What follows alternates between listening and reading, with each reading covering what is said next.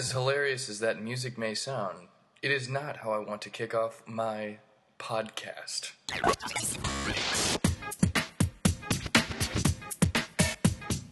Welcome to the Michael Aldred Comedy Podcast. It's going to be so much fun where he makes humor of himself and the many things in New York City. Oh, and by the way, this is not the voice of Bruno. Ladies and gentlemen, boys and girls, I am sitting in a Volkswagen white Bug right now, a Beetle. You guys remember those? But it looks like it's a new one, like a newer, like a 2017 or 2018 Beetle. From the outside, you can tell that it's a little bit spiffier than when they first came out. Not spiffier necessarily, but just different. You know, they always got to change and create a new model. That's the world we live in. You know, you got to come out with a new model every year, guys. Your old product is no longer cool, no matter what you do. No. If you don't have the iPhone X, you're a loser. And guess what? There's going to be a new one coming out in a couple months, and you're stuck in a contract, so you're not cool. It's like the tide, you know? It's like the tide where there's the ups and the downs. You just got to roll with it. You get to be cool temporarily, and then you're uncool. No, I'm kidding, because being cool doesn't matter. And remember how last week I talked about it's a subjective thing? So externally, and it's not even true. You know, I think people are cool that have crappy phones. What I'm trying to say is, I don't know what I'm trying to say. What I will tell you, though, is I am at the beach. I'm in Manhattan Beach right now, sitting in this rental whip, as I like to call it, this chick magnet. And I'm at my old stomping grounds where I used to live in Manhattan Beach, California. I'm watching the waves right now, watching the tide go in and out. It's a little bit of an overcast day. Great day for the beach, you know, when it's raining.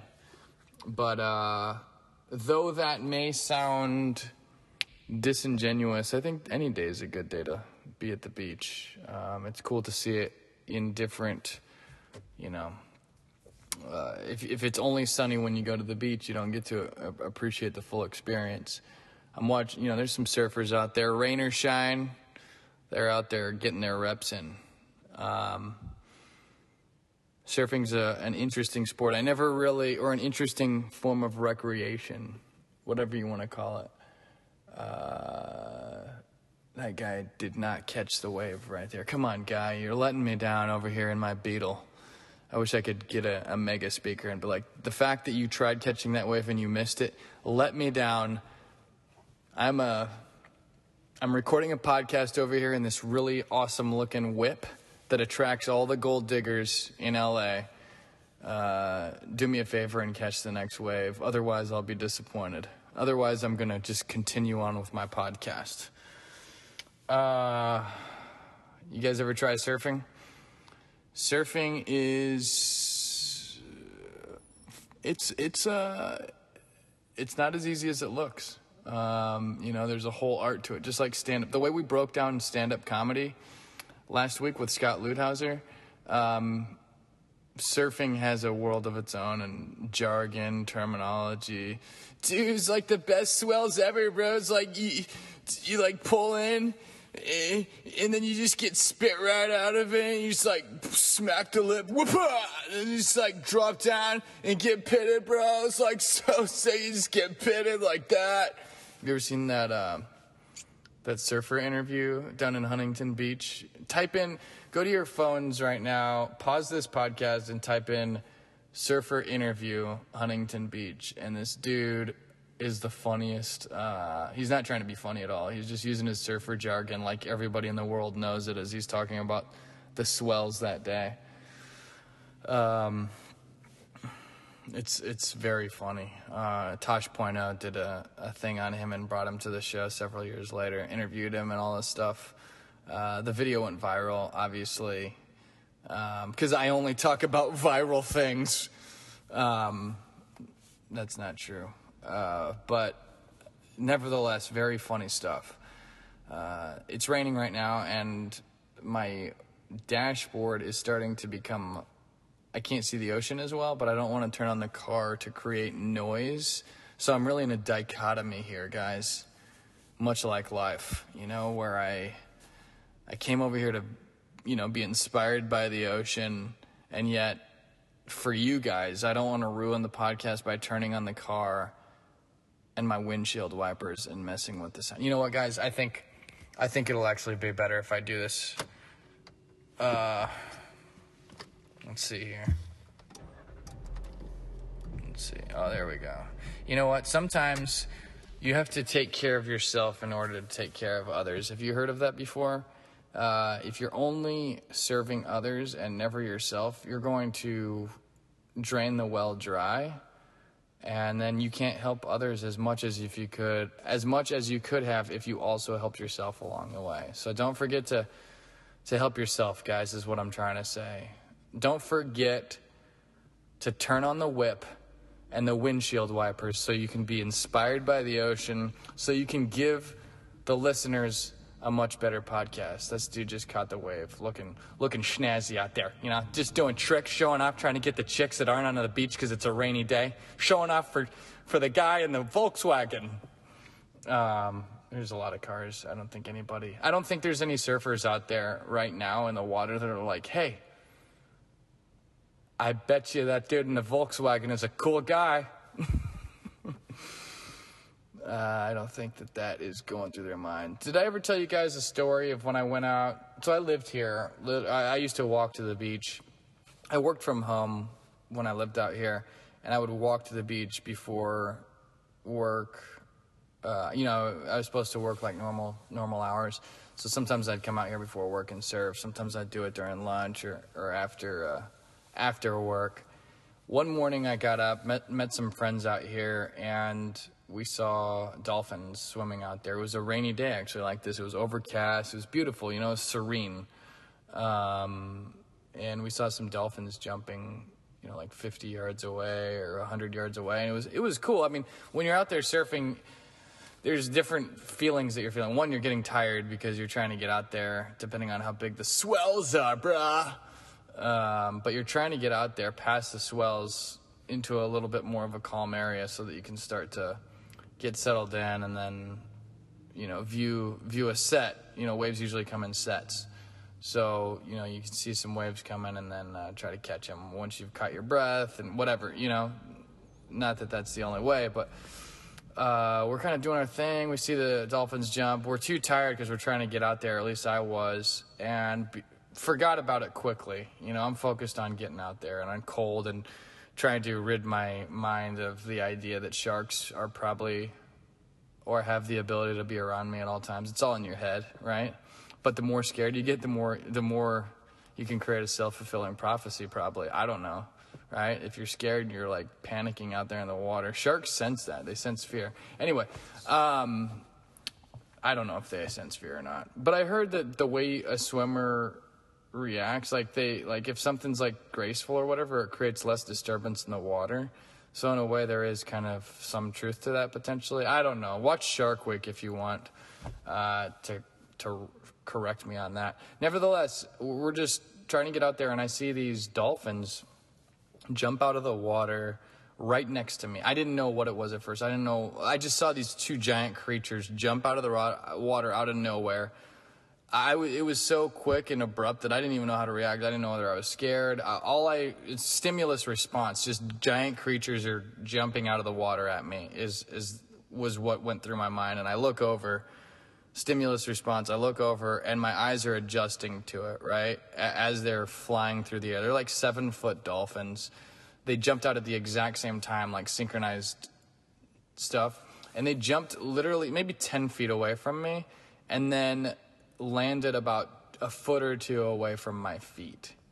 I felt like when I saw them and my eyes adjusted, I felt like I could reach out and almost touch them if I wasn't on my surfboard. My arm, isn't long enough for that, but it felt so close that it was amazing. And I felt like they were so close that I could see their dolphin acne, if that made sense. You could see whatever blemishes existed on the surface, and they just disappeared in the water. That was the last any of us saw of them, and it was like the closest the dolphins had come to any of us from my awareness. And that's probably my highlight, surfing. I think paying to swim with dolphins would be awesome, but nothing can upstage like being able to high five a dolphin out in the wild like that. And I don't mean to be cocky, but I think the dolphins just know that I'm a nice guy, you know? I think the dolphins just wanted to come up and say hi to Mike Oldroyd, give me a high five and say that they're there, you know? It's possible that when dolphins are around, sometimes sharks are around. So dolphins are an animal of love. Sharks are an animal of fear. And I don't know if I've ever talked about this before, but, you know, I like all kinds of animals, especially animals that are symbolic. You know, I like elephants. They're, you know, a very, you know, in like India, they're even worshipped. Elephants are very smart and they're emotional, and dolphins are also. And dolphins can defeat sharks. Talk about fear and love. I'm sure I've talked about it enough on this podcast, but dolphins actually can defeat sharks, and sharks are afraid of dolphins. Did you guys know that? It's a crazy thing to know that dolphins can defeat sharks and that sharks are afraid of dolphins. Sharks are actually kind of wusses in some ways. They're a predator animal, but they actually close their eyes when they go in for an attack. I don't know if you knew that. And that was something that we used to joke about when we play football. It's like, hey, dude, did you close your eyes, you know, when you went in for the hit? Sharks close their eyes. There's like a membrane that gets pulled back when they go in to take a bite of something.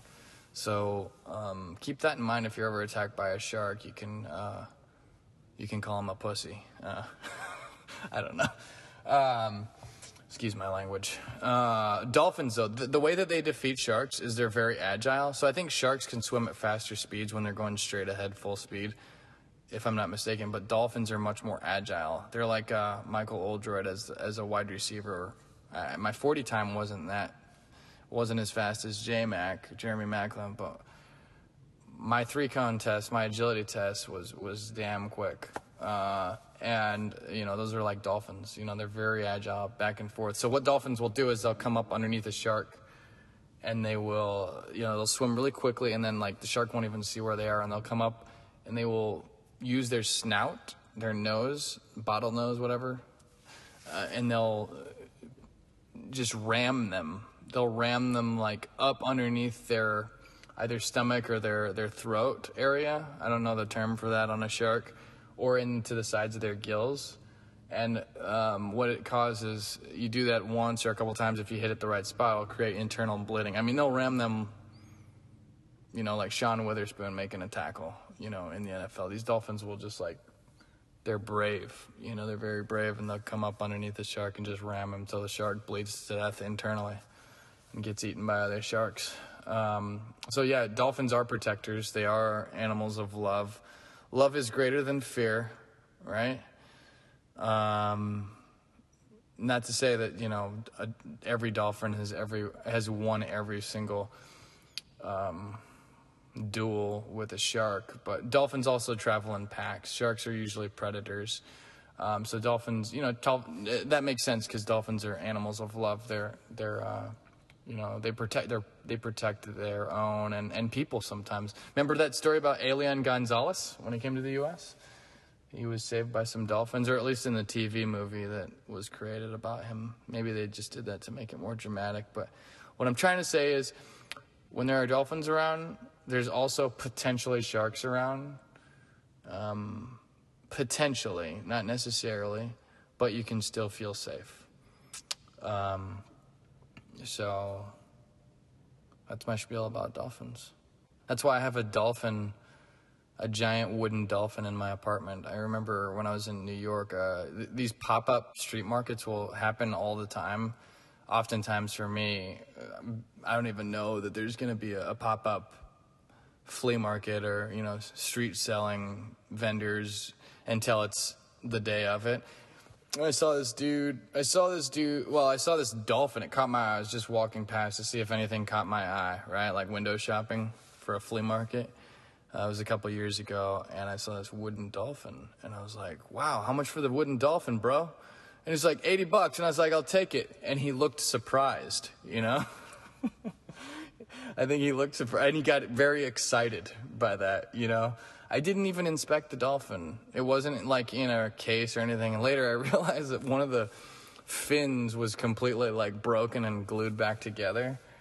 And I think one of the reasons he was surprised is I don't think he was being like a bad salesman there. It was kind of buyer beware, right? Like I should have known to take a look at the dolphin, and then two, most people negotiate, but I got so excited by the dolphin that I got overzealous.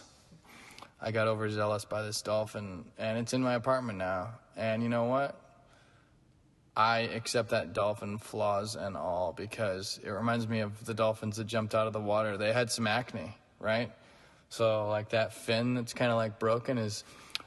Guys, what I'm trying to say is I love the dolphins for their imperfections, because their imperfections are the things that make them perfect. Have you guys ever heard that about love? When you describe love, that's one of the things that you'll often hear. Speaking of that, I'm going to a wedding today, and that's what brings me out to California. There's a bird over here just walking around trying to eat some scraps off the ground. If I had some bread, I'd toss it to him, you know? Actually, I do have bread. But I don't know. He looks like he's doing all right. I have to get out of the car. It's a little bit colder today, and he's like 40 feet away, and I don't want to scare him. I don't want to stop this podcast so that I can rip off a piece of this food that I have and go feed it to him. But I'm tempted. Isn't that weird? So it's creating this, like, temporary... what do they call that when you're like in an in-between limbo? I'm creating this bird. I'm allowing this bird to create a podcast limbo right now, rather than moving. He's walking away. I'm going to move forward with my podcast. I'm going to go ahead and just move forward. I'm going to turn the car on and, get rid of some of this water real quick, all right, mission accomplished. So yeah, going to a wedding today. Very excited. It's my cousin's wedding. We talked about love years ago, and I'm very excited that he's found it, and we're gonna have a great time. It's always good to see family, right? That's what brought me out here. Got some family down here in Southern California. We've had some good Thanksgivings together in the past. Amongst many other things, but that's what brings me down here. And I'm going to, rather than flying out tomorrow, I'm actually going to drive to Arizona to see my sister and her kids and my family out there. So getting a good double whammy, right? Anyway, today's episode is episode 48. Episode 48. 48 is a very special number for me, guys. We talked about it in episode 31. That was my college football number, was 31. So that was a special episode. But 48 has a very significant meaning. You know, shout out to Caleb Medley. He was number 48 at Mizzou. I wore 48 when I first dressed at Mizzou, which was symbolic and meaningful. I think it's much bigger than me. The fact that I wore 48 is much bigger than me. It's about Eureka football ultimately and Andy Beto. And I don't need to say the same thing that I said in episode 31 again, but Andy Beto is a symbol of the Eureka football program. He was one of those guys. I didn't know him. He was before my time, but I know the stories of how he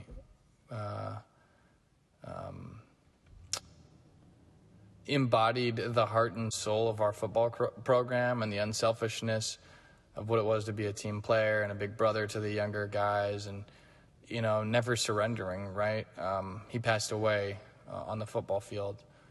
Actually had a brain aneurysm. Nobody knew it, and it's one of those really sad and touching stories, but he never surrendered, and just a tough person, and we commemorate him and his family every year at homecoming. At halftime, there's an Andy Beto Award, and everyone is reminded as we honor him and his memory, and what it means. The certain players that step up and are the best leaders get to, be awarded the Andy Beto Award. So by wearing those numbers, which was even out of my control at Mizzou, when I first dressed, I was representing Eureka. And magically, in the movie McFarland, I don't know if you guys have seen it, but I think one of the last times I was out in California was to film my part in the movie McFarland with Kevin Costner. And there was 2 jerseys for me to choose from, number 82 or number 48. And I chose 48, of course. Easy choice. 82, Martin Rucker, shout out to him. Martin Rucker's been a huge support of me. When I filmed the Kansas City comedy special, Martin Rucker was just just his laughter was contagious. He was loud. He just had this loud, powerful laugh. I just wanted to give him like that big, gigantic Mizzou drum to just beat during my comedy set, But he was essentially doing that with his laughter. So maybe the drum would have been a little bit ridiculous. Nevertheless, though,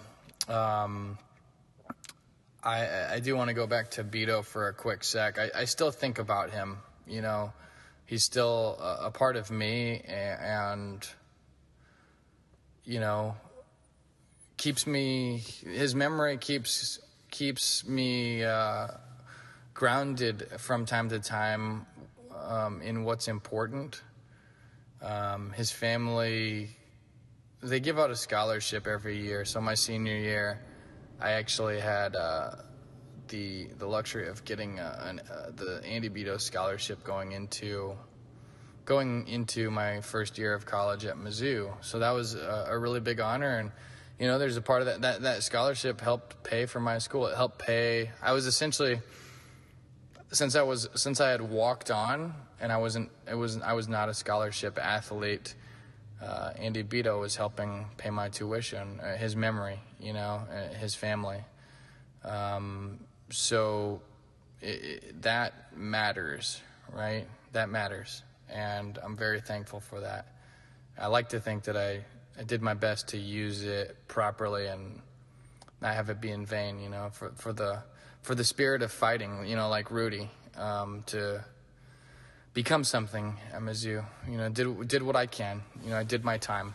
It's funny when you look back on your life, you don't want to live a life of regrets, And coming out here to LA, I was out here for 3.5, 4 years pursuing my dream. It brings back memories and feelings of who you were at that time. And when I look back, I'm proud of myself. I'm proud of myself for trying. First of all, I'm proud of myself for giving it my best shot at the time.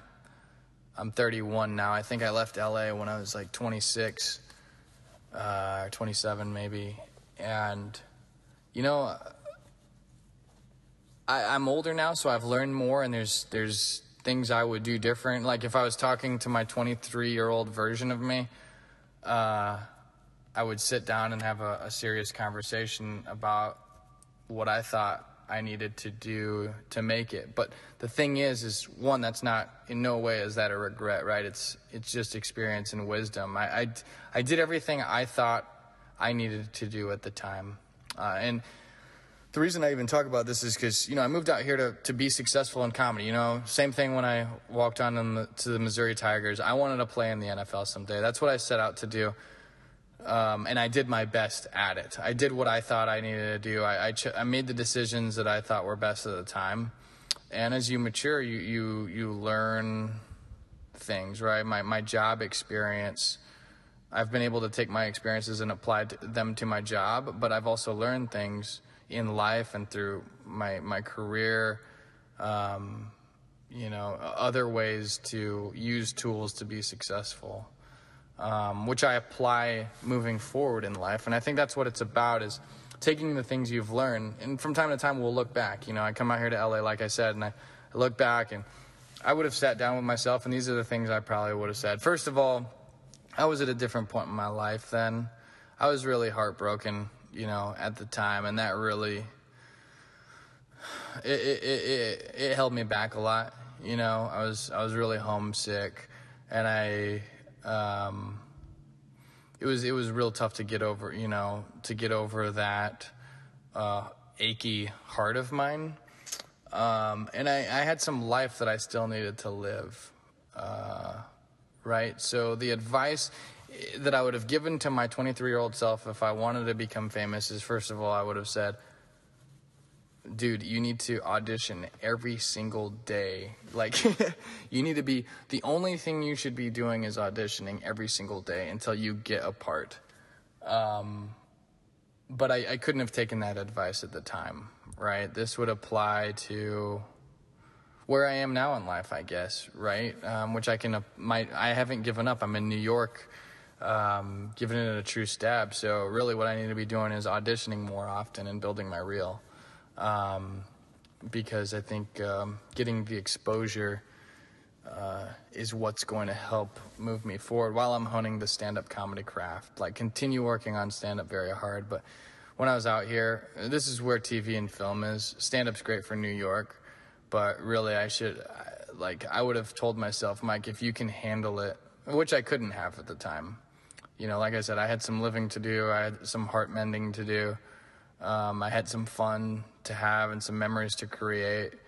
But I would say if you can just throw all that out the window temporarily and just take 6 months or a year, 2 years, and just forget everything and just audition nonstop.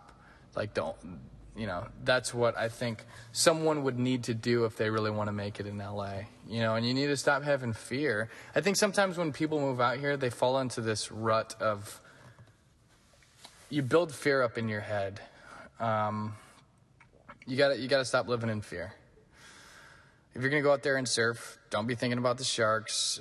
If it crosses your mind, sure. I think it's good to be aware of the fact that sharks are out there. Yes, you can die. Yes, there are potentially hidden rocks under there that if you fall off your surfboard and hit your head, know the terrain that you're surfing in. That's part of it, right? But just let it rip, baby. Let it rip, and just don't let fear stop you. So many people, it's not just about facing your fears. Literally just don't even let fear change your heart rate if you can, right? And that's practice. But if you can not let it affect you or even acknowledge it, going back to that analogy of focusing on the goal, right? Don't take your eye off that goal. Just keep hitting it, keep moving forward, keep taking stabs and throwing darts right at that goal. The only way you have to go is up. So I think it's good that I'm not bitter, having failed by some definitions of the sense of making my dream come true out here. I'm still going. I haven't quit. And I think the only time you ever fail is when you quit, but you need to learn from the small failures. I've still got friends out here. We went out last night. It was good to see, we went to the Improv for a little bit and saw one guy who I knew, when I was out here. He's been out here for 8 years now. I guess we moved out here around the same time. I moved out to LA 8 years ago, and he's he's touring the country doing stand-up comedy. He's in the Improv doing spots, and around town. So, it happens, guys. It's a stepwise thing, and it's encouraging to see those types of successes, right? Nevertheless, I think that's worth mentioning. I remember when I moved out here with Chris Blackerby, and we've done an episode together before, talked about that whole thing. Shortly after I had broken up with my college GF. I stayed in Columbia for a year after I graduated, living the dream, didn't want to leave her.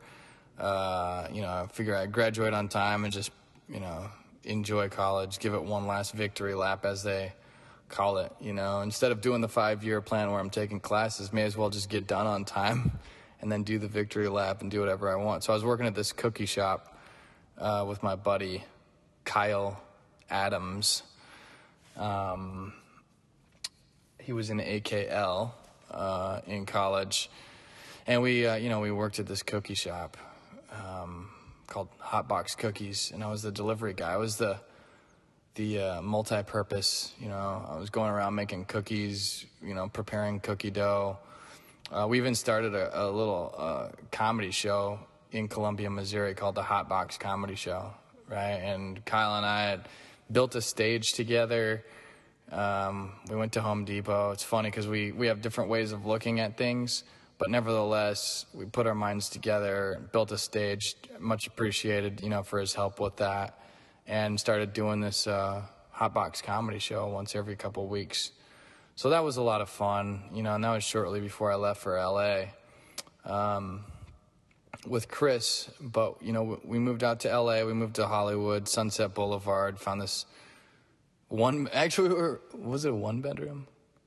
I think we were renting a one-bedroom apartment, and both of us were living in it. I think Chris was living in the living room, and I can't even remember how we decided, but I got the bedroom.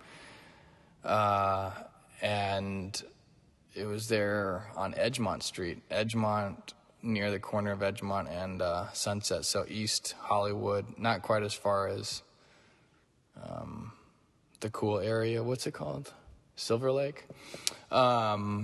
Nevertheless, though, Chris and I had lived in there. Our neighbors were ridiculous. We had these 2 gay guys that lived across from us. I think I've talked about it before, where they're always fighting, wake up at 7 a.m. Get up!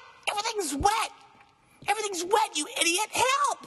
You hear some plates breaking. But, it's like The Boy Who Cried Wolf. Even though plates breaking sounds terrible, it happens so often, we're all desensitized to it, but it still would bother us. So we were desensitized in the way that we knew that he didn't actually need help, but we were not desensitized in the way that it was extremely annoying, but funny. And I think I told you that I wanted to record it, and somebody actually beat me to the punch. And one day I'm sitting there listening to them fighting, and then all of a sudden I heard the same guy's voice twice, there was 2 of them.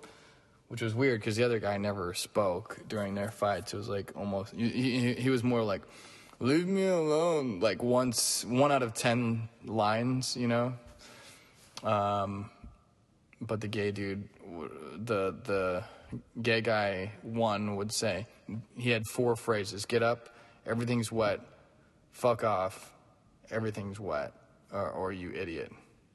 Which I don't think you can, if you're the one who's upset, you can't fuck off. You know what I mean?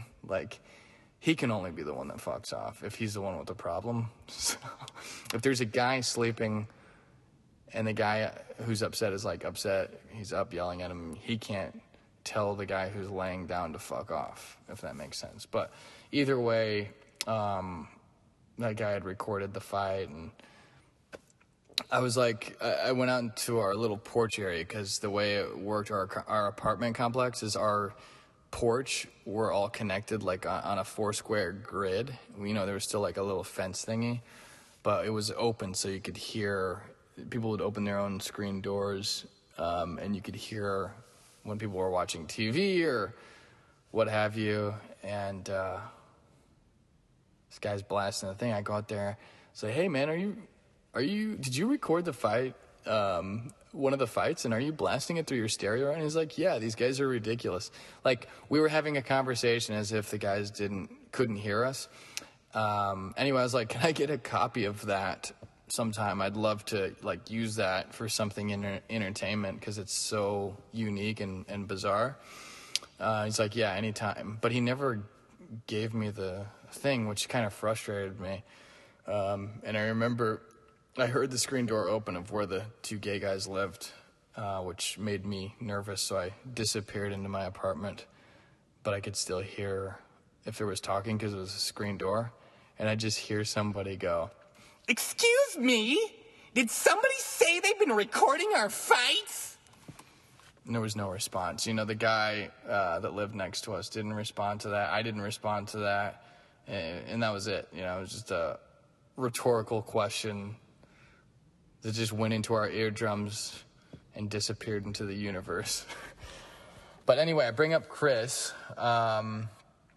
because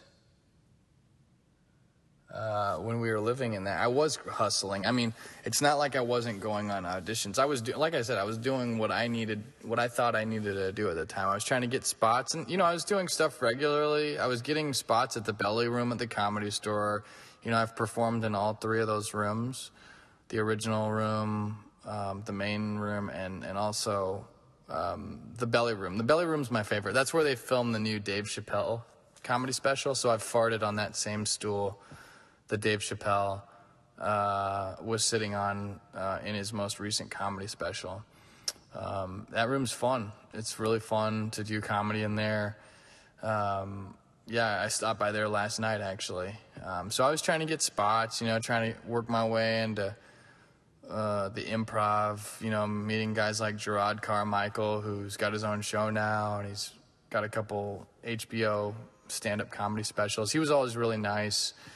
You know, trying to work, you know, different clubs around town. Did the Ice House, Ha Ha Cafe, all of them, you know, bar shows, open mics, everything. I remember at one point, I was doing like 20 mics a night, or a week at one point. Or, sorry, not 20 mics, getting on stage 20 times a week. There was this place called Marty's, and you could pay a couple bucks. You could pay them to do comedy. It was all about getting stage time, getting in those reps. It's like a gym membership, you know, working on stuff. The way that I got the McFarland gig was from this Backstage audition, which I still use Backstage in New York, and that's where I've done I did a play, you know, a sketch of New York, and then I was in this short film out in New York called,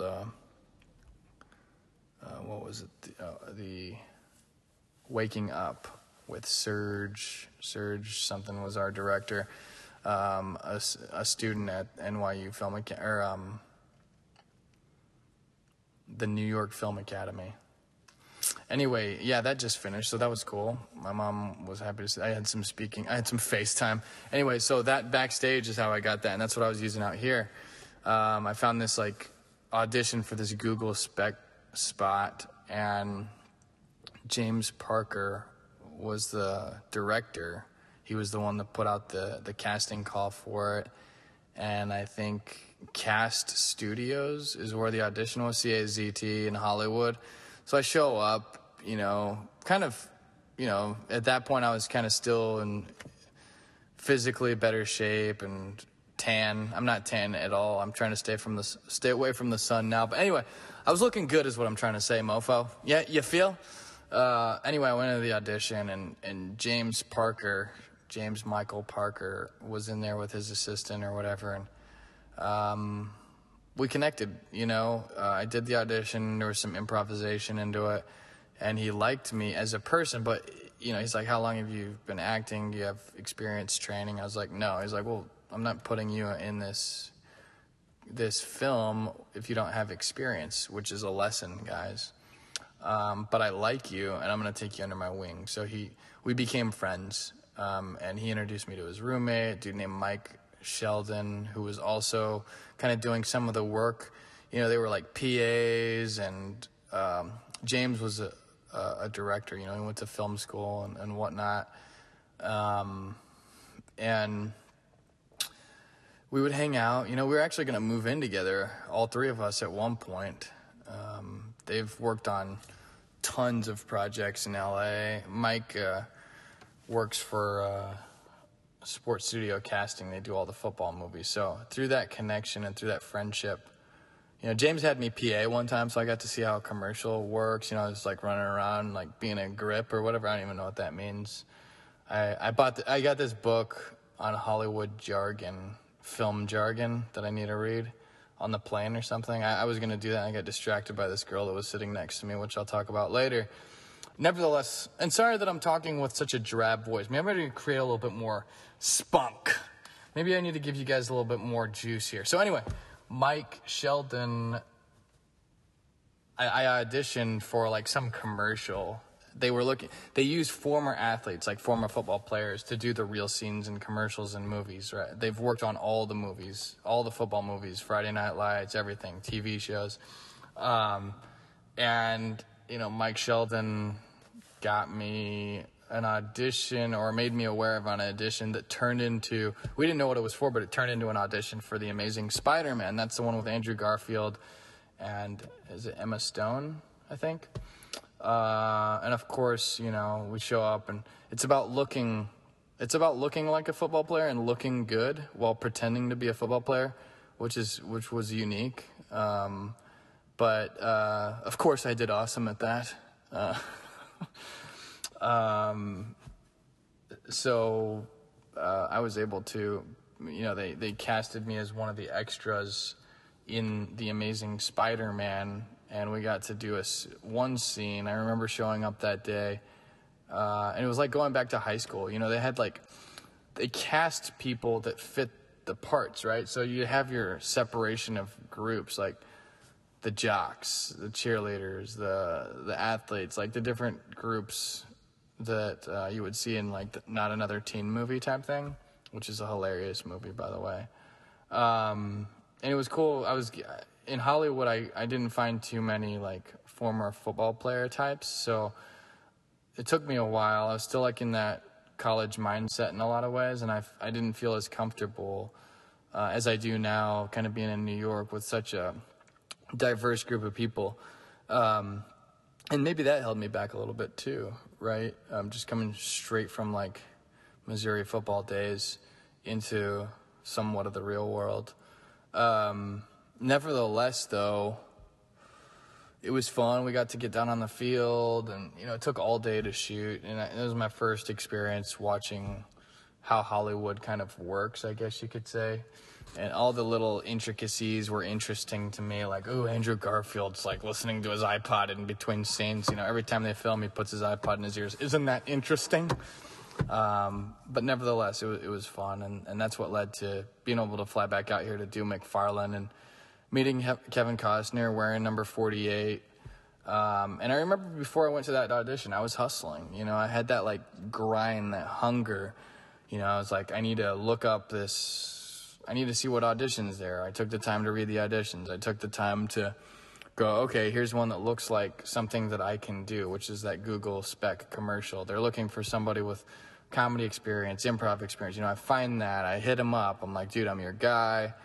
And James was like, dude, I don't know why I looked at your email, because I get so many emails, but something about you stood out to me. I think it was your football experience or the way you approach it, and I was like, I want to see what this guy's about. You know, he gave me a bunch of advice and all this stuff.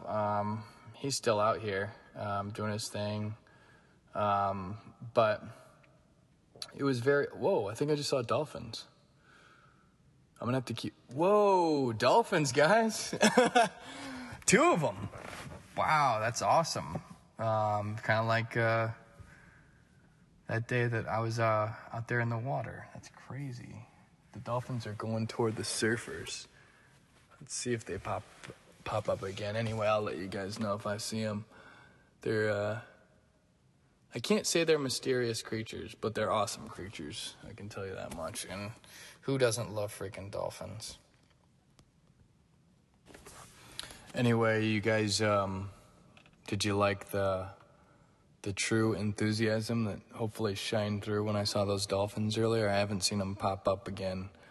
And I didn't see them get as close to anybody as they did to me that day, so I'm not jealous. I'm kidding, guys. Jealousy is not healthy, right? Jealousy is, I'd be very excited if I saw some dolphins jump out of the water and land like a foot away from some surfer's foot. I would feel a little bit less special. No, I don't think that happens, even if it happened today. I don't think it happens very often where they get that close to a stranger. But they're brave. They're definitely brave creatures. I think jumping that close is, they're not being cocky when they do that, but they're confident, if that makes sense. The dolphins were confident by being able to jump that close to me. Confidence recognizes confidence, son. Anyway, though, the ocean, man, it's alluring, you know? The infinite. When I was a little kid, and I grew up in Northern California, so I grew up near water, I guess my whole life. The ocean when I was a little kid was a little intimidating for me because it was such a big entity and such a powerful and unknown thing that it makes you... I couldn't wrap my mind around it very much as a kid. Obviously, I don't feel that way now. I just think it's beautiful, and it's an amazing part of Earth, right? It's absolutely... We got to take care of it, guys. We got to take care of our world, you know. Nevertheless, though, flying out here, I almost missed my flight. I don't know if nevertheless is the right word there, but I almost missed my flight what am I talking about? I did miss my flight, sorry. I didn't realize that you have to be there, like, it was Delta, at least 15 minutes before takeoff. So I wasn't even late to the airport. In fact, I made it on time. I was taking my sweet time. I was, like, in the Delta lounge, just, like, stocking up on a meal and stuff. I'm just, like, walking down casually to the gate, like 10 minutes before the flight takes off, and the door closes as I'm walking up. There's one person in front of me, and they let her in, and they're like, sorry, we're done. I'm like, what? The flight's not leaving for 10 minutes. So I missed my freaking flight. They were like, nope, please get out of my presence. You know, that's the vibe I got. So I went and got some help. They put me on the next flight. I got a ticket on the next flight. I was in one of the nicer seats, like Delta Comfort, but since I missed the flight, I had to fly in freaking economy with all the peasants. I'm kidding, guys. We're all one, you know? But it was cool that I was able to get on the flight, and I think it was a blessing in disguise, to be honest. You know, whenever you're like whenever you're traveling, I don't know if you guys ever felt this or when you were single or if you are single, but you're always kind of like hoping that you're going to like sit next to like an attractive creature.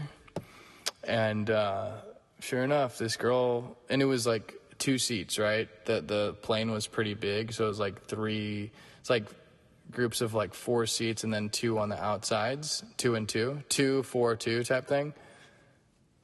This girl was cute, so it was just her and I, and she was really friendly.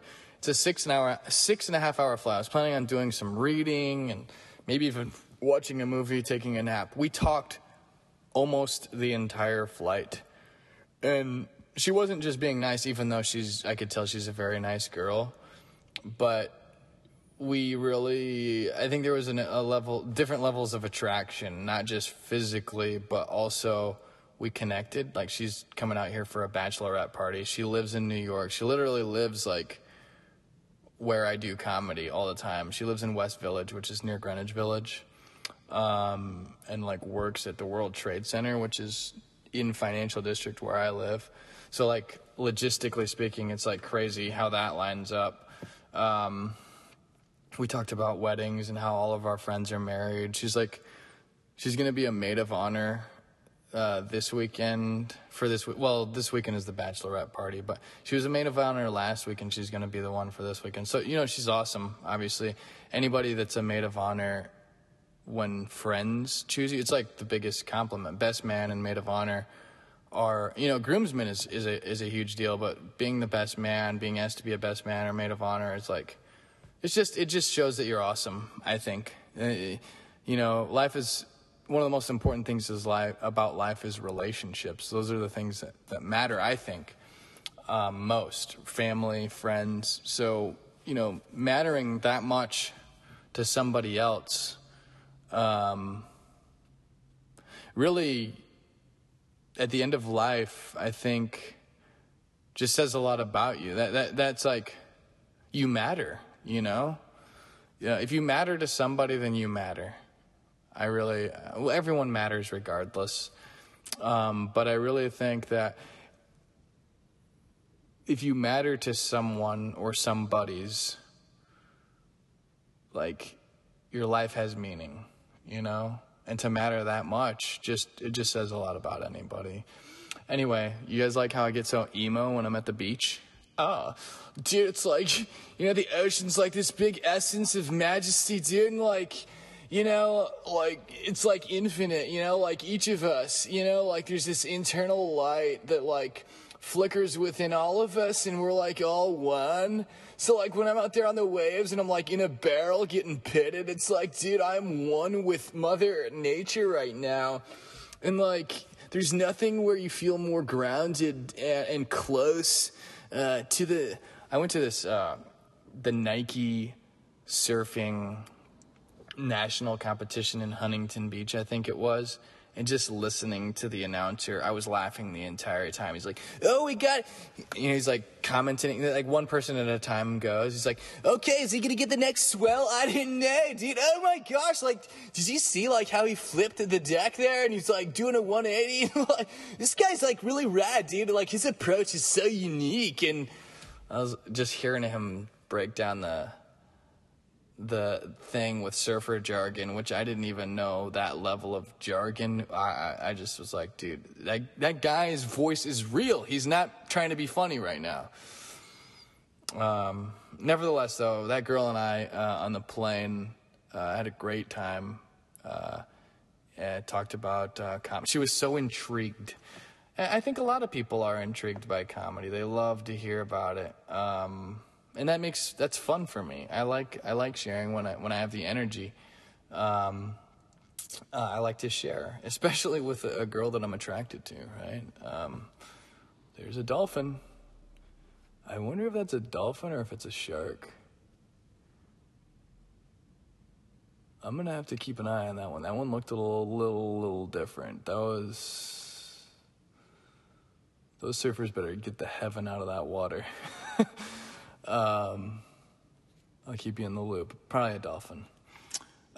Nevertheless, though, the funny thing about what we did on the plane is we were kind of looking for a movie to watch, and she kind of, I feel like we almost started cuddling on the plane. Like, I feel like we started to, like, touch knees and not, like, move your knee away, if that makes sense. You know how when you're, like, on a plane and you, like, touch knees or you accidentally touch elbows and you immediately, it's like an electrocution thing where you retract immediately? Like, we were at one point just casually talking so much that our knees were touching, and I started to get kind of horny, to be honest, you know? Like, there was a part of me that kind of wanted to just lean over and start making out with her. But I didn't do that, you know, naturally. But I think she was, like, kind of leaning my direction without wanting to be weird. But she was, like, kind of hinting at leaning on me during the movie. Anyway, we chose a movie. She's like, I'll let you pick the movie, which is already showing that we're bonding, right? Like, since when do you get on a plane with a stranger, and during the flight... the stranger's like, hey, can you pick my movie for me? I think you have good taste. So we had the movies on the back of our seats, and we chose Loving Vincent. It's that Vincent van Gogh movie where it's a tribute to him, where they took a lot of his paintings and made an animated movie and a story to honor him. So we both watched that movie, and we started it, like, we timed it so we could, like, start at the exact same time so it wouldn't be distracting. It's like Best Buy when you have multiple TVs going with the same thing. So we watched that, fell asleep to it, and talked about our travels throughout the world. In fact, I feel like I'm pretty well traveled, but as far as, like, world distribution, she's been to, like, every continent. I think she said she's been to every continent besides Australia and Antarctica, which is that's boss status right there. She said she wants to go there and see the dolphins, or the penguins. Speaking of animals that I love, penguins are also another animal of awesomeness. Morgan Freeman, aka Bruce Almighty's father in heaven, does a great job of talking about the March of the Penguins, or whatever it is. You could fall asleep to the penguin thing. But that's kind of... Oh, we traded information, so don't worry. TBD on our future interactions. I already creeped on her on Facebook. I even gave her my... We talked about creeping. We talked about what it is to be a creeper. We really broke down the entire creeping status. You know, I gave her some of my material and my old Facebook joke about creeping. And she brought in a term that I hadn't thought of before, which is lurkers. She feels like there's a difference between a creeper and a lurker. So I guess like lurkers are just like, I feel like it's always kind of like it's all lumped into the same category, but lurkers are guys that like don't like don't engage in conversation when they're just like there. To me, that's kind of like creepy, I guess, or the term. And I talked about how, you know, we've all been creeps, and it's just a matter of maturing and being confident in yourself and engaging and treating people like human beings regardless of whether or not you're attracted to them. You know, I think when guys are younger, they don't know how to go about some of their urges and desires, so you just like creep on girls. You just lurk from the distance because you're like, I want to talk to her, and then you start overthinking it. And speaking of all that stuff, when we went out in Hollywood last night, my buddy, I think, appreciated the fact that I don't give in to fear, and that he's like, dude, you're not afraid of anything. Like I'll just go up and talk to any girl in the bar, and I think that just comes from repetition of facing your fears, you know, like getting on stage and just like talking to anyone, and not, you know, rejection, that doesn't even matter whether or not you get rejected. Just be a nice guy, be respectful. If you are going to be talking to everyone, I think it's important to be respectful to everyone too. So like it can't just be about you where you're like, oh, I'm just going to show off because I'm brave and like I can talk to anyone. It's like, it still has to be about them and the group, you know, having a good time for everyone. I think it'd be kind of an asshole thing to just go around and just talk to everyone just to show off that I face my fears. You know, hey guys, I know you guys are having a good time catching up and stuff, but I'm just gonna go talk to that girl over there just to show you that I can, because I'm brave. Yeah, that's a douchey, rude thing to do. But nevertheless, don't be afraid, you know, and if you are, face it and rep it, baby. Rep that mofo until fear is no longer a factor or even exists. You know, I'm sure I'm not going to say there will always be new fears to conquer, but there's definitely a plethora, and you may as well start now. Anyway, happy birthday to Brian Patrick Kelly today. Today's his birthday. He's in New York. We were texting, Snapchatting. I thought it was St. Patrick's Day today, but it's next weekend. How ironic would that be if they were on the same day? I want to go back to Brian for a second. We talked, we laughed. I'm not going to do anything about that. One of my friends, shout out to Caleb Medley, number 48, was like, dude, you got to talk more about that. He listens to my podcasts when he can, and I love you for that, Caleb. I really appreciate it, and much more as well. Next time we see each other, maybe we can do some squats. But he's like, dude, you got to talk more about the love triangle. I think he was intrigued by that. I can't do that right now out of respect. But what I will say is that I should have said this last weekend. Brian Kelly is the opposite of Billy Zane. So for anyone that's listened to that podcast where I went to a wedding and Tyler Schaefering's friend was Billy Zane, it was Tyler's wedding, the wedding where I chased that girl into the parking lot because Billy Zane freaking was out there trying to compete with me like a rude jerk with no respect. Basically, he was saying, F you, Mike. Brian Kelly is not Billy Zane. He is one of the freaking violinists on the Titanic. And like I said, I'm one for him as well. But shout out to Brian Kelly for not being a freaking Billy Zane, you know?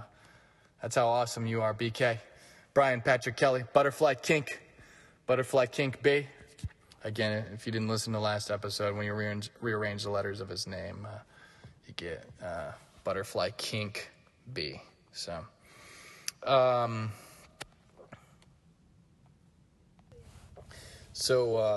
here's a random thing. If you guys listened last week, I talked about Jeff Steve, and after we recorded that episode, I actually texted him. I even looked him up on Facebook and found the picture that Scott was talking about. Great picture. He looks like Braveheart. He looks like Braveheart and Anthony Hopkins in that picture. So shout out to Jeff. I might have him on. I'd love to have him on in the future to talk about some of the stories that he's had in the past. I really look forward to having my man on the show. Anyway, Manhattan Beach here. I used to own a couple skateboards when I lived out here. Had a beach cruiser, had a longboard, and then a short skateboard, a small skateboard. You know, the small skateboards are for like tricks and, you know, your standard skateboard. But the longboard was this awesome, like bamboo, like just like balanced board for long-term riding. So you could really like ride down the boardwalk and cover more mileage. I used to ride around that thing in my man thong. I had this, there's a helicopter if you guys can't hear it, so I apologize for the chopper. Get to the chopper. I had this American flag man thong that I bought, and I stopped by that store yesterday, actually. It's in Hermosa Beach, to ask them if they had any other thongs, maybe a chartreuse man thong that I can rock from time to time for the ladies when I bring them over to my apartment and do comedy for them. Nevertheless, I remember one day I was riding around the beach. I was either in just like my robe, which is always funny because like when you're riding, like it flies up from time to time, depending on the air that you're getting. The fluid friction, believe it or not, air is fluid. So I learned that in high school science. They call it fluid friction even though it's just air. Nevertheless, though, the fluid friction reveals whatever's underneath the robe. Wow, this helicopter is... Shout out to Dustin Ralph, by the way, who listened to my podcast last week because he was curious to know about Jeff Steve. He flies helicopters. He's a Marine. We played football together. He's the guy that I started playing football with in 6th grade. I mean, I played before that, but when I moved to Missouri, so maybe Dustin Ralph is flying that helicopter right now. Actually, he's based in Hawaii. Nevertheless, I was riding the skateboard this one day down this part of the boardwalk on this side, and this lady stopped me, and she was an older lady, maybe in her late 50s, 60s, I don't know. But I could tell, first of all, she's like, could you give me a hand? And I could tell she was, you know, it was just a young dude, like riding around in a man thong / robe or whatever, and she, you know, it made her heart, it was good for her heart. You know what I mean? Gave her some exercise, got her heart beating to see a young steed out in the wilderness like myself. And I'm not trying to toot my own horn. You know, I could tell by her. I know women, guys, you know, and I can tell when they're aroused. And this woman was aroused by my presence. She asked me to help her carry some stuff in, and I carried some stuff into her apartment. And she had some elder friends in there as well, and she's like, look at what I got, guys. Look what I pulled in off the street, off the Strand. So I did the favor. You know, looking back on it, I really should have just got naked for them, you know, give them a hoorah, you know, just give them something exciting. But I wasn't confident enough at that time as I am now. No, it's probably the right decision not to just do that. But nevertheless, we had a fun interaction. It was a good time, and I wonder how she's doing. I wonder if she's still out here. You know, stuff changes, guys. You know, the world continues to move forward, right? Yesterday's Snapchat usually doesn't matter anymore. There's certain things that stand the test of time, and certain things that don't. You know, love. Guys, love is like the only thing that will stand the test of time, bro. Everything will wash away like on the beach except love, bro. As silly as I'm being, that's actually a fact. So, yeah, that's, just a little bit of wisdom for you there. Hope that lady's doing well. She made it, you could tell she felt a little self-conscious. Like, she's like, you're like, look at she was like speaking in hypotheticals as to, you know, like what I was probably thinking, like walking into that that room with the older women. You know, she's like, oh, you're probably like, who are these geriatric women or whatever? But I was kind of attracted to them. I mean, my Tinder age range is 18 to 75. So why is this helicopter flying in circles? Dustin, Ralph, what are you doing right now, bro? Why are you flying in circles? Was there a shark out there or something? Was there a shark sighting? I don't think so, because there's still surfers in the water. I don't see the lifeguards going out there, but he has to be looking for something. Dustin has to be looking for something. What else did I want to chat with yous about? Jeff Steve, I was going to say that one story that I wanted to tell you guys is more, it's not something Jeff did, but it is about him. And when I was working in Colombia, I was a bouncer at one point. Wow, the helicopter's getting really low to the water, and it's still flying in circles. This is so weird. Never seen that before. I was a bouncer. Sorry about the background noise if you can hear the chopper. And there's a lifeguard coming out right now. Weird. Guys, as this podcast continues to develop, who knows what kind of exciting stuff we're going to be covering. Anyway, I was a bouncer, and these kids tried to get in. This is when I was in college. I was a bouncer at this bar/club, Quentin's/Tonic. Quentin's Bar and Deli, and then Tonic nightclub. Owned by Mike McClung back in the day. Pretty cool spot. You know, we had like a rooftop bar and all this stuff, which was cool for downtown Columbia at the time, especially. And he owned Deja Vu, the comedy club, as well. He was one of the owners. And these kids try to get in, these college kids, I was a kid too, and one of them just gives me his ID, and it's Jeff Steve. The ID is Jeff Steve, right? It said Jeff Steve. His picture was Jeff Steve, the Jeff Steve, not another Jeff Steve, like it was him, birth date, everything. I was like, holy shit. So when I saw it, I got excited because I was like, how do you guys know Jeff Steve? Is what I was thinking. I was like, hey, how do you guys know Jeff? And these fools were trying to act. They didn't want to, like, give in. So I was excited that they knew Jeff, and I probably would have let it in. I let him in. I shouldn't say that because I don't want to incriminate myself on anything. But I started to get frustrated because I was like, no, seriously, how do you know Jeff? Like, I'm good friends with Jeff. And the guys, there was like 4 or 5 of them, and they were like, hey, Jeff, how come he doesn't think you're you? And you could tell they were kind of drunk already, like, because their eyes were, like, dilating a little bit slower than whatever, you know?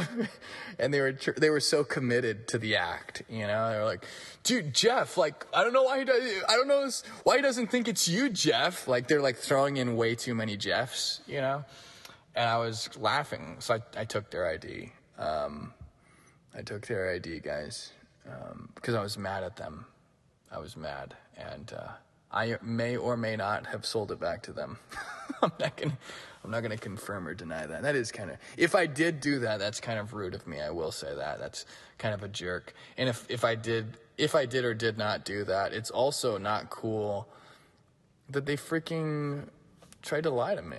You know what I mean? It's like, dude, I would love to know how you know Jeff. So I may or may not have talked to Jeff about that over the text last weekend. And Jeff may or may not know who that person is. So we live in a unique full circle world, guys. Life's something, you know, it sure is something.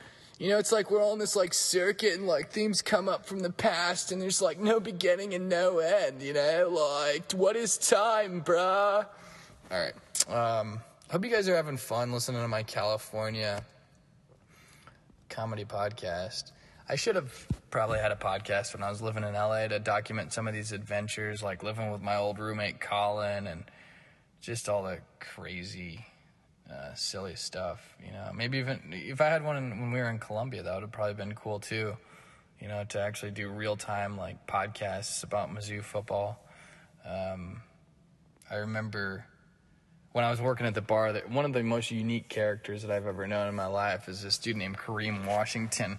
He was a a bouncer or an ID checker, and he's like a full-time ID checker. He's like in his mid-30s, maybe 40 now, and that's his career. So we were doing it because we wanted to have a good time in college and, like, you know, just be part of the scene and maybe make a little extra money or whatever. This dude, that's his career. Like, he would go to Panama City on spring break and do ID checking down there.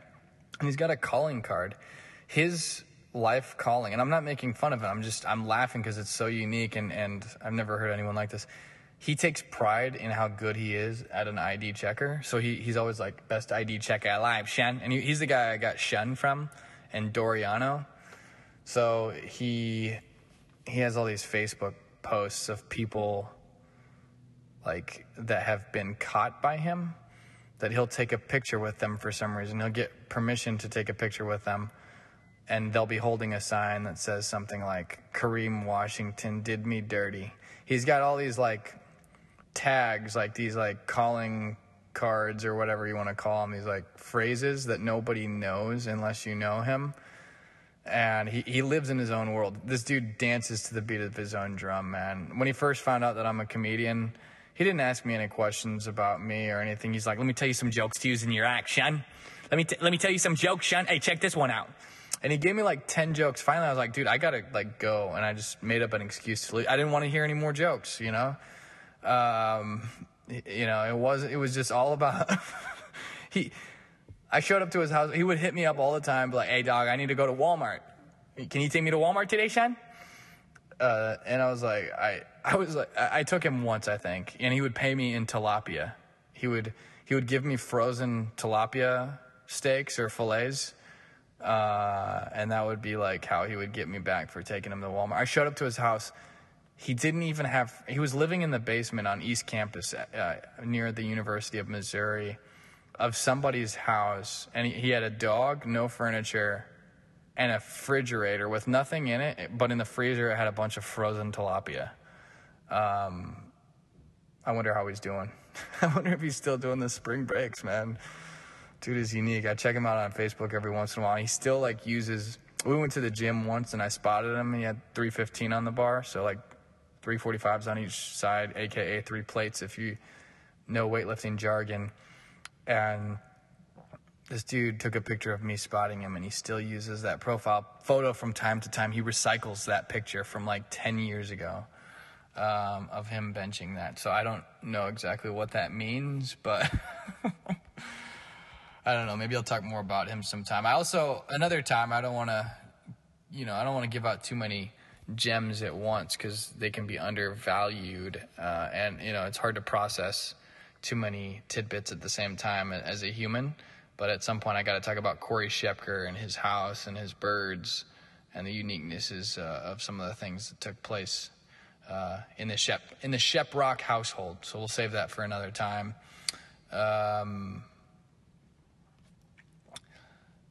I will say that speaking of,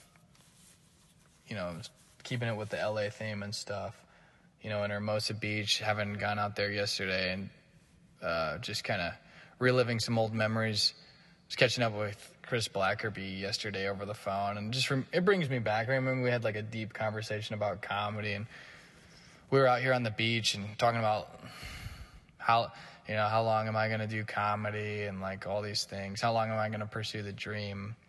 And at that time, I didn't know. Chris was like, you don't have to do it, if you don't want to, right?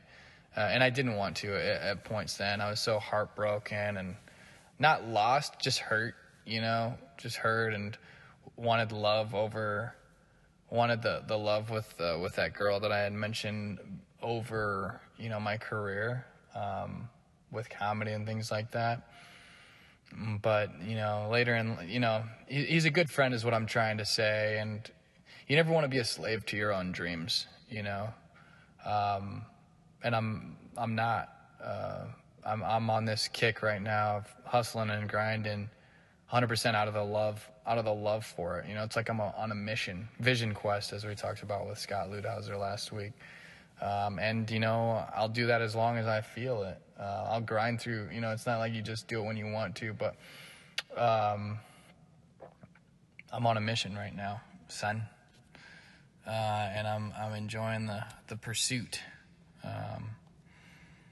But yeah, Chris is a good friend, and he came out and visited me a couple times. We went surfing out here in Manhattan Beach. We had Kyle came out, my friend Kyle that I mentioned earlier, and had a weekend in Hermosa. We actually went deep sea fishing, and we used to joke about who's tougher and all this stuff. Yeah, Kyle and I worked together. We all worked together at one point, and we used to wrestle. We wrestled on the clock before, me and Kyle. And I remember one time we did this deep sea fishing thing out here, and we had all gone out the night before, so we were all a little hungover. And man, that was the most miserable thing any of us have ever experienced. The waves were choppy. All of us were green at the gills. I'll never forget. I don't think any of us ever wanted to get on a boat again after that experience. It was literally a nightmare. Completely the opposite of when we went to go deep sea fishing in Seward, Alaska with Jake Harry, the wonderful Jake Harry, who I had mentioned last week. Yeah, but that's kind of hey, family and friends, guys. That's the only thing that matters. When I was living out in LA, I missed home a lot, but what you realize is, I think the things that ground you in life, or some of the things, at least what matters most to me, again, relationships, the people that are close to you, friends and family, and that's really where home is. I've lived in California, I've lived in Missouri, New York. When people say, where's your home? I mean, there's a little bit of my home in all those places, a little bit of my heart in all those places, but ultimately, I think I could live anywhere probably if I could. And luckily with technology and FaceTime and all these things, it's like you don't have to be there in person all the time to be communicating. Facebook, technology has made the world smaller, so geographical distance doesn't matter as much anymore. For work, a lot of jobs aren't required to have offices anymore. So it's interesting how the world has been affected by technology. And it also makes it less needed to move to an LA or New York to be famous, really. I mean, you got these YouTubers now. When something goes viral or you get these YouTube channels where you get all these followers, you can make money off that. You don't even need to move to LA or New York to get that distribution that we once needed. So the world's continuing to change, and the only thing that will last is love, guys. Remember how I said that earlier? I don't know if you remember that, but I said that love's the only thing that's going to last. When the world ends, there will be in the sand, it will say love. I hope the world never ends, guys. We're gonna have to colonize some other planets if we don't take care of Mother Earth, man. But nevertheless, when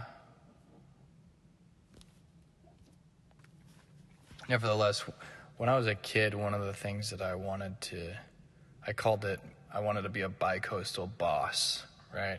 I remember when I was a kid, in middle school or something, I was like, man, someday I want to have a loft in New York and a beach house in LA, So I'm not quite there, but I at least have access to both coasts and the ability to enjoy them when I want to,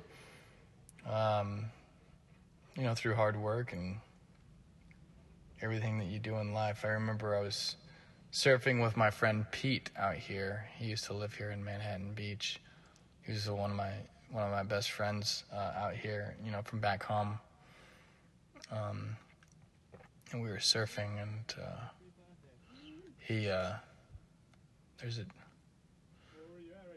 guys are talking about surfing. Anyway, yeah, Pete was like, Mike,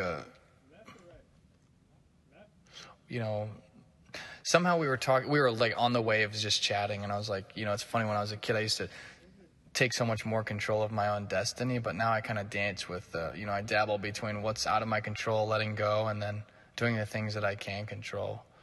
I think when I was younger, one of the things that Pete told me about me Shout out to Pete, by the way. But I think he liked that when I was younger, I would always go big or go home with my, like, if you could attribute to a game of poker, he said, some people never sit at the table. Some people never even sit down to play, right? He said, not only do you play poker, but you go all in every time with your chips. And I remember telling him, man, like, as I've gotten older, I can't do that. I can't continue to go all in with my chips every time because, you know, the loss, it can be so devastating. So in a way, I've refined my poker game I'll still go big or go home, but I'll pick and choose. One of the things he taught me is you don't have to play every hand. And I think I used to do that. I used to play every single hand in life. Go big or go home. I just double down everything, right? Like the way Austin Powers would play blackjack. Do you remember when he's like, I'll stay, and he's like on a 3? Or he's like, hit me on like 20. I used to let them hit me on 20. I don't know. I don't know what I'm trying to. What I am trying to. I don't know if that's the best analogy. It's a funny reference, but that's what we had talked about. Is that I think Pete liked that, but he also taught me that I don't have to play every hand. And it was nice to be appreciated for my my valiant efforts, I guess. This is the biggest difference between me now and me when I was younger is, just like I said, I would take fate into my own hands more. And now it's become a balance, a dance between letting go of the things that I can't control. It's like surfing, You can't control the waves. You put yourself out there, you put yourself in a position, you try to conserve your energy, be one with it, and get better and learn. But you can't control the waves, and you have to go with them. You have to know how to adjust yourself to what's evolving there. So I think I've done a better job of that as I've gotten older, is making those adjustments and knowing which serves I'm going to try to catch, which waves I'm going to try to catch, which ones I'm going to not play that hand, it's interesting stuff, guys. But speaking of that whole bi-coastal boss thing, my friend Blair, Stephen Blair and his wife, came out to watch me last weekend. They actually live in San Diego. He's in the Navy. He's been with them for a long time. Has done a lot of really cool projects. And he came out to support with his wife. They came to watch me perform at the Village Lantern. And the show was a lot of fun, and you could just hear Blair erupting with laughter, and his wife. The rest of the crowd was too. I don't want to sound cocky for being so hilarious that night, but I was hilarious. They were awesome. The crowd was fantastic. So I was glad that I could give them a good show, because sometimes when my friends come out, it's not always perfect. There's been times where friends have come to watch, and I wanted to give them a good show, and it just didn't happen. Either the waves weren't big enough for me to surf that night, or I missed it. I didn't catch the wave and didn't get to leave them with that memory of me that I would have liked. I want, in a perfect world, I'd like for them to remember me just catching that big wave and riding that baby home, But we don't get that. We don't get that luxury all the time, We don't get the luxury all the time, guys. Sometimes the wave's only 2 feet tall. What are you gonna do then? Nevertheless, it was a lot of fun to have them out. And I'm trying to think if anything else funny happened in New York this last week. You guys are probably like, all right, I'm turning off the podcast episode now, Mike. I'm tired. You've talked so much. I think that I wrote down a couple things from the subway. Now, when I moved away from LA, guys, it was so hard to get used to not living by the ocean anymore, or at least being able to surf. So now when I'm in New York, the only time I can really bring back those old memories is when I'm on the train. I'll stand sideways and try to, act like I'm surfing without touching anything to hold on. And it sucks because, when you fall into the ocean, you might get bitten by a shark, but it's worse when you fall during your subway ride because you might fall into a homeless guy and, get a nice big wet kiss on the lips. But I had a couple of weird train stories this last week. Some guy caught me picking my nose, which was kind of embarrassing. I was picking my nose on the train, and you can tell, like, I looked up because I was like, oh, shoot, I'm picking my nose in public. And I looked up, and the dude, like, is smiling, and he quickly looks away. It's like, oh, man, I hope he didn't Snapchat that, you know? It's hard to tell, like, when people are, like, doing their phones if they're, like, recording you or not. So I was like, oh, shit, like, I think I might be on Snapchat right there, picking my nose. Maybe it's Facebook Live. I don't know, you know? Nevertheless, though, you just never really know when somebody else is watching you is what I'm trying to say, guys. I mean, these surfers out here, they don't know that there's a guy watching them recording a podcast from this awesome white Beetle whip. The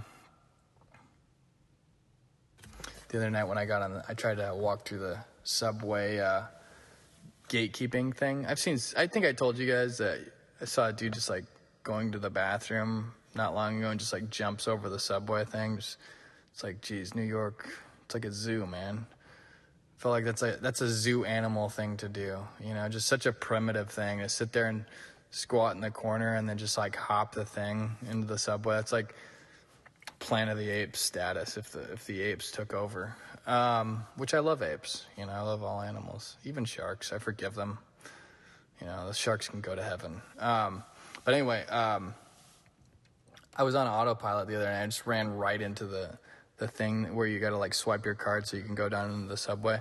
I ran right into it and I just heard somebody like bust out laughing behind me. So he was watching me. I felt embarrassed and what I said was, autopilot, you know, autopilot. And then I just went in. That was our interaction, but he got a good laugh. So, you know, I'm glad to create some humor, even if it's unintentional. I'll take any laugh I can get, you know what I mean? Last thing I'll say about the subway is I saw this. I passed up a potential opportunity with this girl because I didn't want to. It's not about not being a creep. I didn't want to scare her. I could tell that there was a girl aware of my presence. You can tell when they are and when they're not, right? This girl was aware of my presence because she kind of was looking my way more often than not. And she went out of her way to get on the same subway car as me. It was more convenient for her. We were standing there waiting for the subway for like 10 minutes, and every once in a while we would like catch each other's eyes. And, you know, you could tell, like, you can't make too long of eye contact. You got to like play it cool or whatever, both sides. But I think she was aware, and there was a mutual curiosity / attraction. And when I got into my subway car, she got in too. And she didn't like sit down even though there was a ton of seats available. She stood up, like faced my direction. And here's the thing is I did say hi. I think I said, how's it going? But I don't think she heard me. There's a chance she heard me and a chance she didn't. There's a chance she heard me and was like, I don't want to interact, even though I'm just not realizing I'm coming off as if I want you to. Or she literally didn't hear me. And I have a feeling she didn't hear me, but I didn't want to try again and make her uncomfortable. So I let it go, guys, you know, and I'm sorry. Well, I'm not sorry. I think I did the right thing because, you know, rather than doubling down and saying what's up again, I didn't want to scare her, which I guess at the end of the day, it couldn't have hurt anything to try twice, you know. But I do. It's weird. It's like mixed signals, you know. Nevertheless, though, I hope she's doing well, and I hope that the next young steed that comes into her life that there's a mutual attraction with, I hope that they make sweet love together in the beach, in the ocean, and that when everything washes away in the end, there's nothing but the two of them left, just in a big love symbol carved into the beach, facing the heavens. Is that ridiculous, guys? You know what's crazy though? When she got off at her stop, it was confirmed that she was attracted to me. You know, it's all about that look back, man. When a girl looks back, you know, she was thinking about it, man. It was freaking in her head, and when I knew that, I kind of felt bad. I was like, man, I should have tried twice. I think she just didn't hear me, and she was like, if she thought I said something, she was like too unconfident to like She didn't know, like, she looked back as she was walking away. She gets out of the train, and as she's walking up the stairs, she looked back, and I was like, oh, man. Sometimes you just gotta grab fate by the horns, man. I mean, I don't feel like a regret or whatever. I was on my way to another date. I'm not a womanizer, guys. I'm not a player. I just crush often, To me, a player is somebody that is dishonest or disingenuous and plays people, manipulates them. I just crush often. I'll tell everyone. I'll tell any of the girls what girls I'm interacting with and who I'm attracted to. Nothing's hidden from my perspective. So being a player, I'm not a player. I would say Casanova is a different story. In fact, my sister taught me about Casanova, and she taught me that what made Casanova unique is that he learned to appreciate the beauty in every woman. Casanova, there's beauty in everybody, I think, first of all, regardless, right? And then there's beauty in every woman. Sometimes it's skin deep, sometimes it's not, but all of them have it. And that's what kind of helped Casanova. I think he had that revelation, and that's kind of what made him Casanova, So, Casanova. Speaking of that, I got a free hotel this weekend, and I think it's because the lady at the front desk just liked me. We had a genuine vibe. I charmed her because she was nice, and she let me stay in the hotel. There was like some trouble at the front desk, so she's like, "How about us?" I was like, "Is there anything you can do for me since I've had a little bit of trouble? No pressure." She's like, "How about a free night? Are you staying tonight?" I was like, "Wow, that'd be awesome." And then when I checked out, there's a little more trouble, and she's like, "It's on us." I am not shitting you, man. I got a free hotel. I'm not even going to say because I don't want to get in trouble. I don't want to tell anyone where I stayed or anything like that. But she was very cool. And she's like, just pay it forward in the future. That's what makes this world what it is. So it's nice when people are awesome like that. And it wasn't even a sexual thing. I think it was just a connection. She's a nice person with a good heart, and I think she recognized that from me, hopefully. I don't know. Or she was just tremendously awesome doing a good deed. But nevertheless, she let me stay for free. And, I had free breakfast there and, got a couple free drinks. It was nuts, dude. I am not joking either. It's crazy. And I think this dude that just walked by hit my Beetle with his surfboard by accident. What a freaking goon. He's going out there to surf in his full bodysuit. Freaking, you're not even going to apologize when you smack the side of my Beetle with your white surfboard, you jerk. All right. Go to heaven. That guy can go to heaven. Speaking of going to heaven, the last thing I'll say is my roommate when I lived out here, Colin, I've talked about him several times. One of the things that when he first introduced himself to me, he said, I'm a Christian. And I talked about that on my 30th birthday Sausage Fest podcast. I remember when he told me that, I was like, what is it? You're just randomly throwing that information at me, which doesn't happen in everyday conversation. But I guess it makes sense when you're kind of like interviewing roommates. That's a big part of his life. So we went to church a couple times together. He'd have people over, they'd study the Bible. He had a Christian clique, I guess you could say, a community that he was involved with out here. We're riding back from church one day. This dude's not obsessed with it, but it's the framework of how he goes about life. He was a virgin until he was 28 or 30. He ended up marrying the love of his life, which is freaking awesome. And lost his virginity to her. He's got a baby now. But we were on our way home from church once, and we were talking about something, and somehow the topic of prayer came up.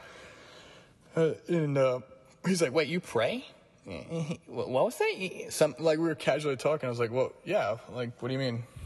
Yeah, I pray, bro. Yeah. You guys ever think frat guys pray?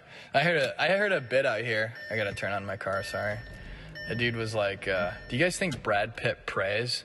Which is kind of the same as my joke about, frat guys praying. And I was like,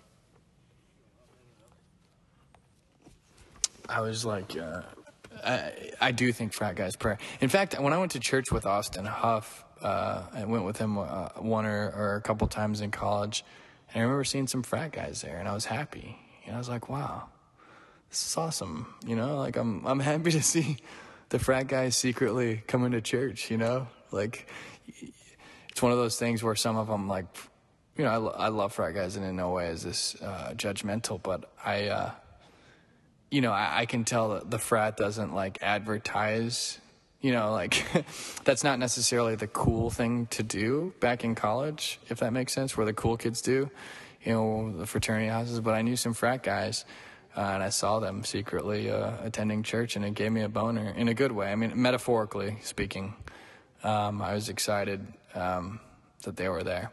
Anyway, you know, Colin's like, you praying? Oh, what do you pray about? How do you do that? I was like, hang on, you don't know how to pray, bro? And I'm not making fun of him at all.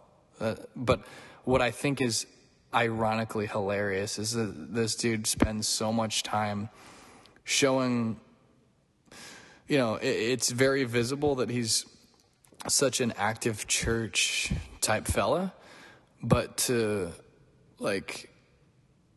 be intrigued by how I pray, maybe that's a normal thing. I don't know. But he was like, I was like, wait, do you not pray? This is the part that's intriguing and ironic, is he's like, I just feel like I never have time for it. You know, I always mean to, but like, you know, I just feel like I never have time to pray. You know? How do you do it? I was like, you have to be shitting me, dude. Like, how can you spend all this time going to church and like ignore, honestly, the biggest and most important thing? You know, it's the one-on-one, yo. You know, my answer to him as to how I do it is, I talk to the divine one, as if I'm talking to a person, a friend, just the way I'm talking to Colin, the way I'm talking to you guys right now, you know. Really, this podcast may be just a prayer, guys. Just praying out into the abyss, you know. But nevertheless, yeah, I don't want to give away too much or come off preachy, but that's my lesson for the day is, you know, just like a friend. Talk just like a friend. Because that's what I believe it is. All right. Let's get back to the normal. Okay. Anyway, if you guys want to impress the ladies in LA, this is what I'll end the podcast with. If you want to intrigue girls when you're out, just say, hey, what's up? My name's Mike. I'm an agent. Are you interested in representation? It'll perk every girl's ears and make them laugh, especially when you're wearing what I wore last night, which is not very agent-like. I was wearing my hot pink flower hat and a sweatshirt underneath a T-shirt that had microphones all over it. So I think that the girls immediately knew that I wasn't an agent. And, you know, I'm not a player, so I wouldn't manipulate or lie. But I would joke, you know what I'm saying? And it got a couple laughs. It got some giggles, you know? Hey, my name's Mike. I'm an agent. Do you want to be famous? Because, you know, everybody in L.A. wants to be famous. Everybody in L.A. is an actor acting like an actor. Everybody in L.A. is acting like an actor. They're an aspiring actor acting like an actor. But I can tell that they're not pulling it off because I've either never seen them in a movie or I can tell that they're, you know, not a successful actor by the way they're acting, you know, about pretending that they're an actor. So, you know, it's all an art, guys. Being cool, it's an art. Being an actor, it's an art. Being a Facebook is an art, guys. Anyway, it's been fun. It's been raining. Got to head over to the wedding here in a little bit. And, you know, shout out to the Beto family. Shout out to all my friends. Much love. God bless. One love. Peace. I'm going to go write love in the sand and get out of here, guys. All right. Yo. One. Bye-bye. Thank you for listening. By the way, am I the only one who's horny?